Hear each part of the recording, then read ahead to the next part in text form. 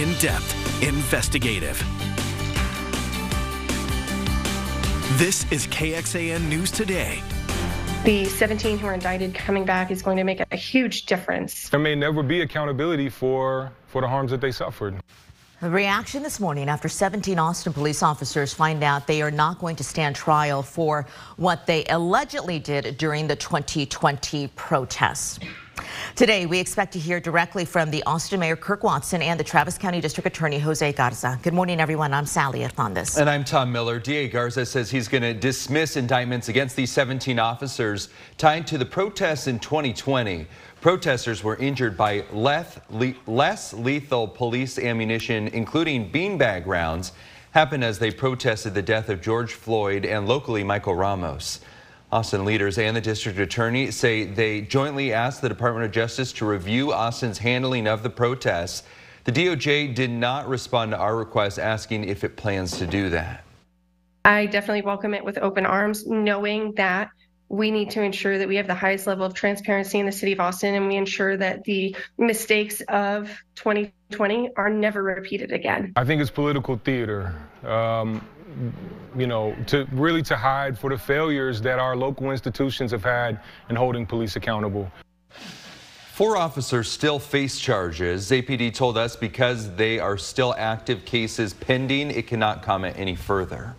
Now, going in depth from 2007 to 2011, the Department of Justice did look into APD's use of force policies after several high-profile incidents and made more than 100 recommendations to the department. In 2013, the DOJ declined a request by the city to review APD tactics and practices following yet another high-profile police shooting. And since the 2020 protests, Austin police implemented 17 policy changes to improve crowd control and riot management. Some of the changes include updating the department's de-escalation techniques for cadets and current police officers, stopping the use of less lethal beanbag rounds for crowd management, prioritizing community engagement efforts to come up with solutions as well. KXAN's Brianna Hollis has been following the initial indictments since they were first filed 2 years ago. She brings us some new insight from the attorneys representing those officers and the protesters who filed the civil lawsuit. Attorneys Ken Irvin and Doug O'Connell say the DA dismissed indictments for 9 of their clients, and they continue to call this prosecutorial process a political game. Obviously, they're going to be happy that they can move on with their lives, get back to work as police officers protecting our city. But understandably, some of them are pretty angry, and they're angry, why did I get indicted in the first place? 2 of the officers they represent still face indictments. Might be that we actually have to try their cases, but we're confident that if we do, they'll end up being acquitted.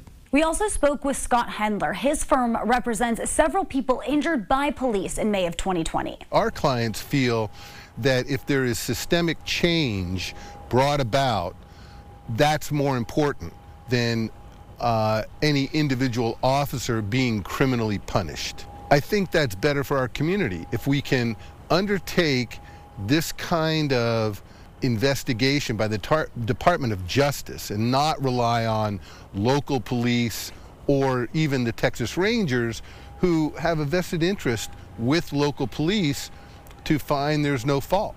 We still have a lot of questions surrounding the district attorney's decision-making process here.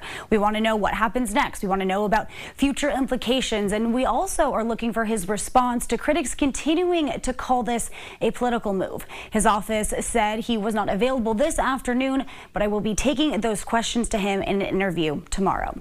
In the newsroom, Brianna Hollis, KXAN News. First warning weather with meteorologist Kristen Curry. Good Tuesday morning. Good to be back with you this morning. We start with a look at clouds and radar. Nice and clean on radar. A little bit of cloud cover clipping the southeast, but in general, a quiet and dry start. Live look outside on our Indeed domain, Cameron. You're not going to see much, but something to note, the temperatures this morning much cooler. You'll, I think, notice a little bit more of a bite there with the chill at 34 in Lano, 36 in Sabbath, 38 in Georgetown, 42 in Austin. You'll find more of those 30s and 40s working your way east of I-35.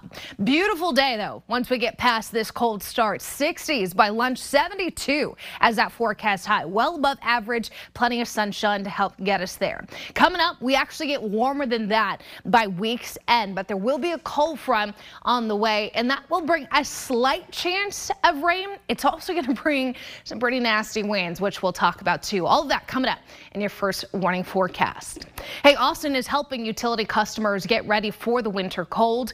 It will be handing out the following supplies this week. We're talking about meter keys, hose bib covers, hand crank flashlights, emergency preparedness kit materials, and winter preparedness tip sheets.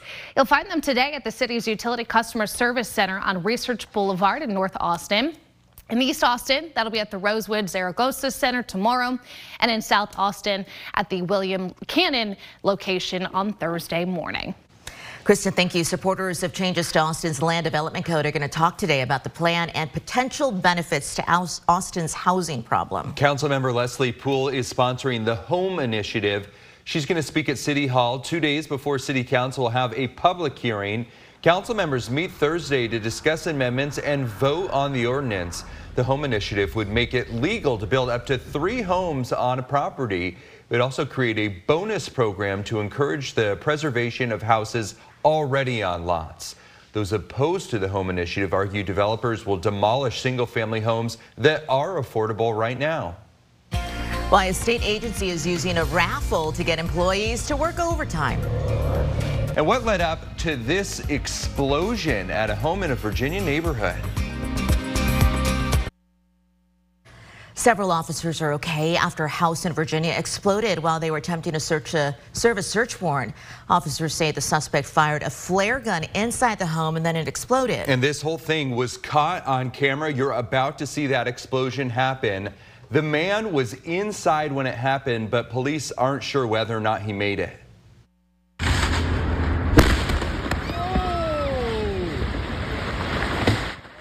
Shocking to see that blast blew away the front porch, the roof flying into the air. Police say the call initially started after someone heard gunshots coming from the home. The officers all have minor injuries. They're expected to be okay. The suspect, who has not been named yet, has not been located. Back here at home, people who have a pending bill with Williamson County Emergency Medical Services may have had their personal information compromised. The agency says patients were mailed letters to let them know their accounts would be transitioning to a new billing vendor.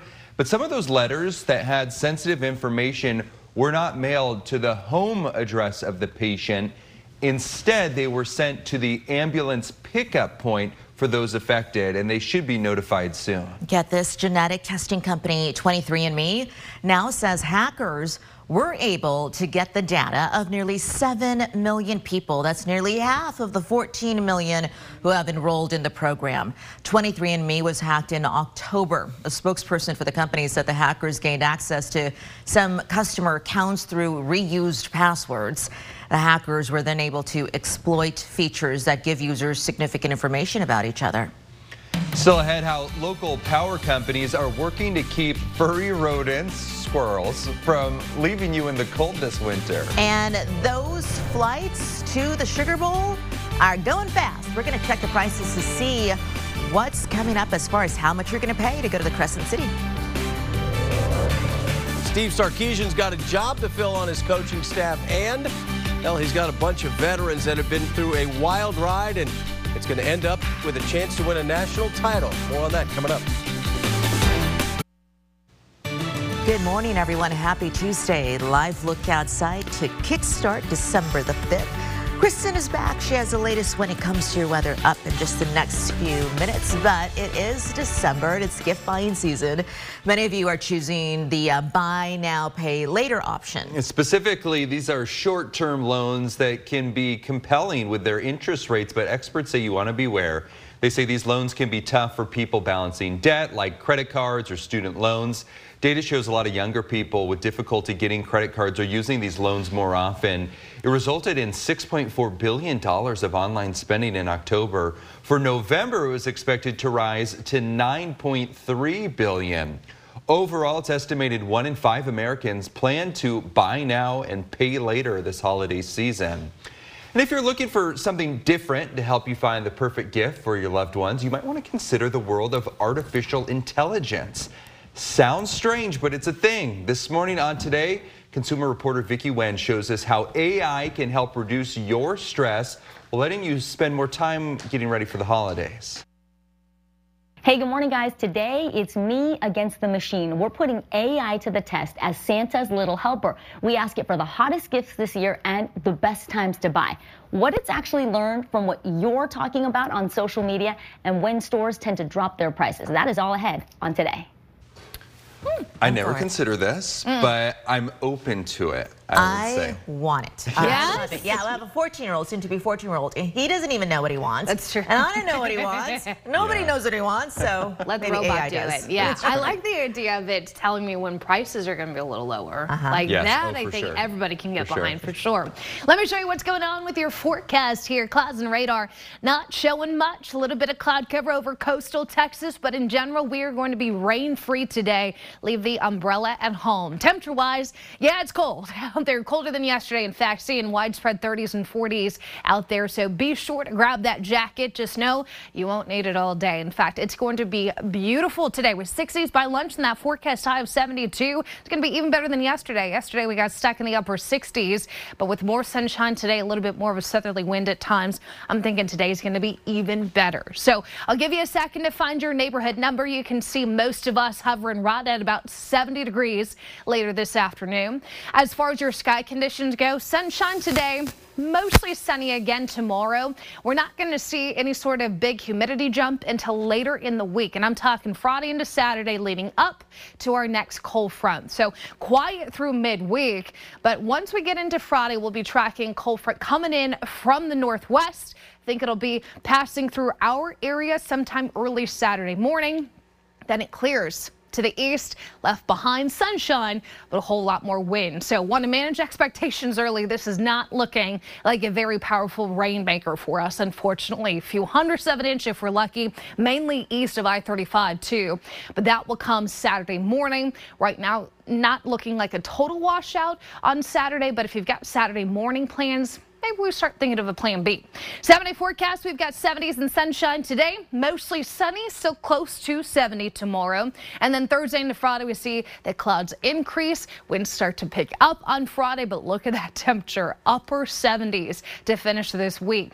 That in December, not normal. We should be looking at mid 60s. So that cold front will come through Saturday, bring us back down closer to average. Whole lot of wind Saturday afternoon with that rain chance coming in the morning. Temperatures look coolest on Sunday, highs in the low 60s. Our overnight lows will get colder too behind that cold front, but right now not looking at a widespread freeze, just waking up to some chilly morning temperatures this weekend in the low 40s. We continue to press for answers for you regarding the months-long wait for Texans to get their federal food benefits and Medicaid. KXAN investigator Matt Grant has more on the new calls for a federal investigation, and it comes amid a new plan to make employees work longer hours to catch up. I've been urging the federal authorities to do something about it, and they simply haven't done enough. Democratic Congressman Lloyd Doggett of Austin wants a federal intervention. On Monday, he sent this stinging letter to the Centers for Medicare and Medicaid Services, calling its response to Texas's month-long Medicaid delays woefully inadequate, writing, "Each day of delay causes further harm to the most vulnerable and marginalized Texans, most of whom are children and communities of color." The kind of people we're talking about, someone who just got a cancer diagnosis, someone who has diabetes, and they don't have health insurance, and they learn they can qualify for Medicaid. Doggett wants a corrective action plan to bring Texas into compliance with federal law, which requires Medicaid applications be finalized within 45 days. As of last week, the Texas Health and Human Services Commission reported approximately 150,000 Texas Works Medicaid applications still waiting to be processed. And according to this internal HHSC email Doggett's office obtained, it's taking around 120 days before some applications are even looked at. That's nearly 3 times the federal standard to process Medicaid applications and 4 times the standard for food benefits. To cut the backlog, the memo touts a holiday overtime blitz called the 6 Days of Merry Service Challenge. The goal? Trim the time to start processing applications to somewhere between 50 and 70 days. Their goal, as stated there, is to be out of compliance again with federal law, to be in violation of federal law, but not as badly as they have been in the past. That's just not the goal we need. From now through Saturday, employees are encouraged to work 15 hours of overtime or more. Those who do will be entered into a raffle to win amazing prizes. I don't know whether to call it a joke or a desperation tactic. This, in addition to an already mandatory 20 hours of overtime a month, started in 2020, part of a corrective action plan then to cut the federal food benefit backlog in Texas. And it's really insulting to the many people that are out there that need access to a family physician that shouldn't go hungry because of indifference at the state level. Matt Grant, KXAN Investigates. Matt, thank you. The Texas Health and Human Services Commission says those incentive prizes are paid for out of pocket by agency leaders and do not involve your tax money. In a statement, HHSC tells us it is, quote, taking all possible actions to provide benefits to eligible Texans as quickly as possible. It is also working with federal partners in order to implement immediate strategies to reduce the number of SNAP and Medicaid applications in the queue. As we've reported before, these strategies include redirecting 250 employees to focus on combined SNAP and Medicaid applications and putting 600 staff through Medicaid training. The governor's office reiterated it is moving aggressively to reduce the backlog. Centers for Medicare and Medicaid Services is working on a response, which we will post online once we receive it. According to the nonprofit KFF, Medicaid in Texas has dropped 1.4 million people since guaranteed coverage during the pandemic ended in April. That is more than any other state, and HHSC says it meets with federal officials on a regular basis to talk about the end of continuous Medicaid coverage.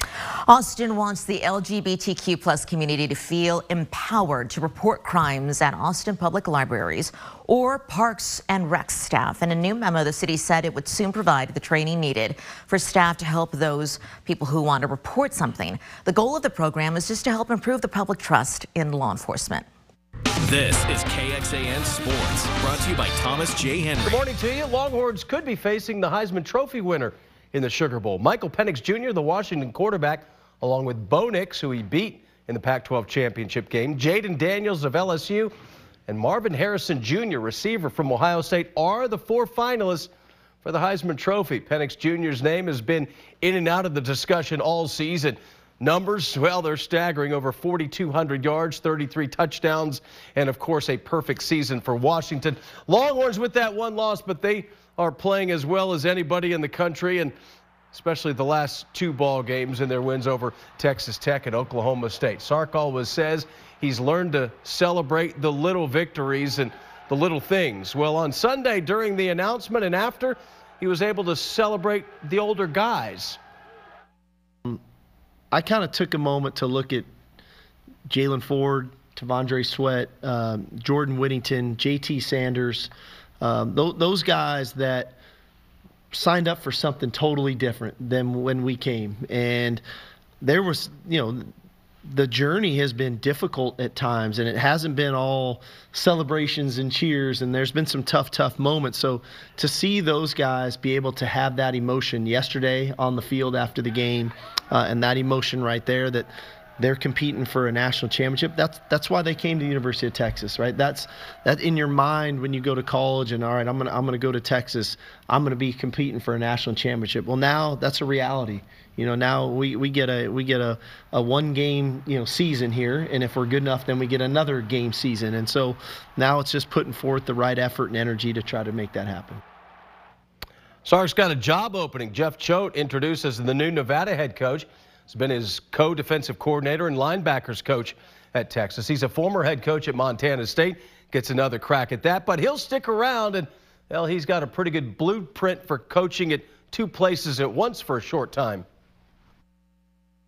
Coach Sarkisian has been through these experiences too, as an assistant coach, taking a head coaching role. And I think that there's how many times you're going to get a chance to play for a national championship. And it's not really about me. It's about providing consistency for the players on the defensive side of the ball. You know, there's going to be some long days, but I think the right thing to do is to provide consistency and stability for the guys in the program there and finish the mission at Texas. College basketball news. Texas women jump all the way to number 5 after their win over UConn. They're home tomorrow night to Long Beach State. UT men, they're on the road. Interesting matchup as they take on Marquette, coached by Shaka Smart. Back to you.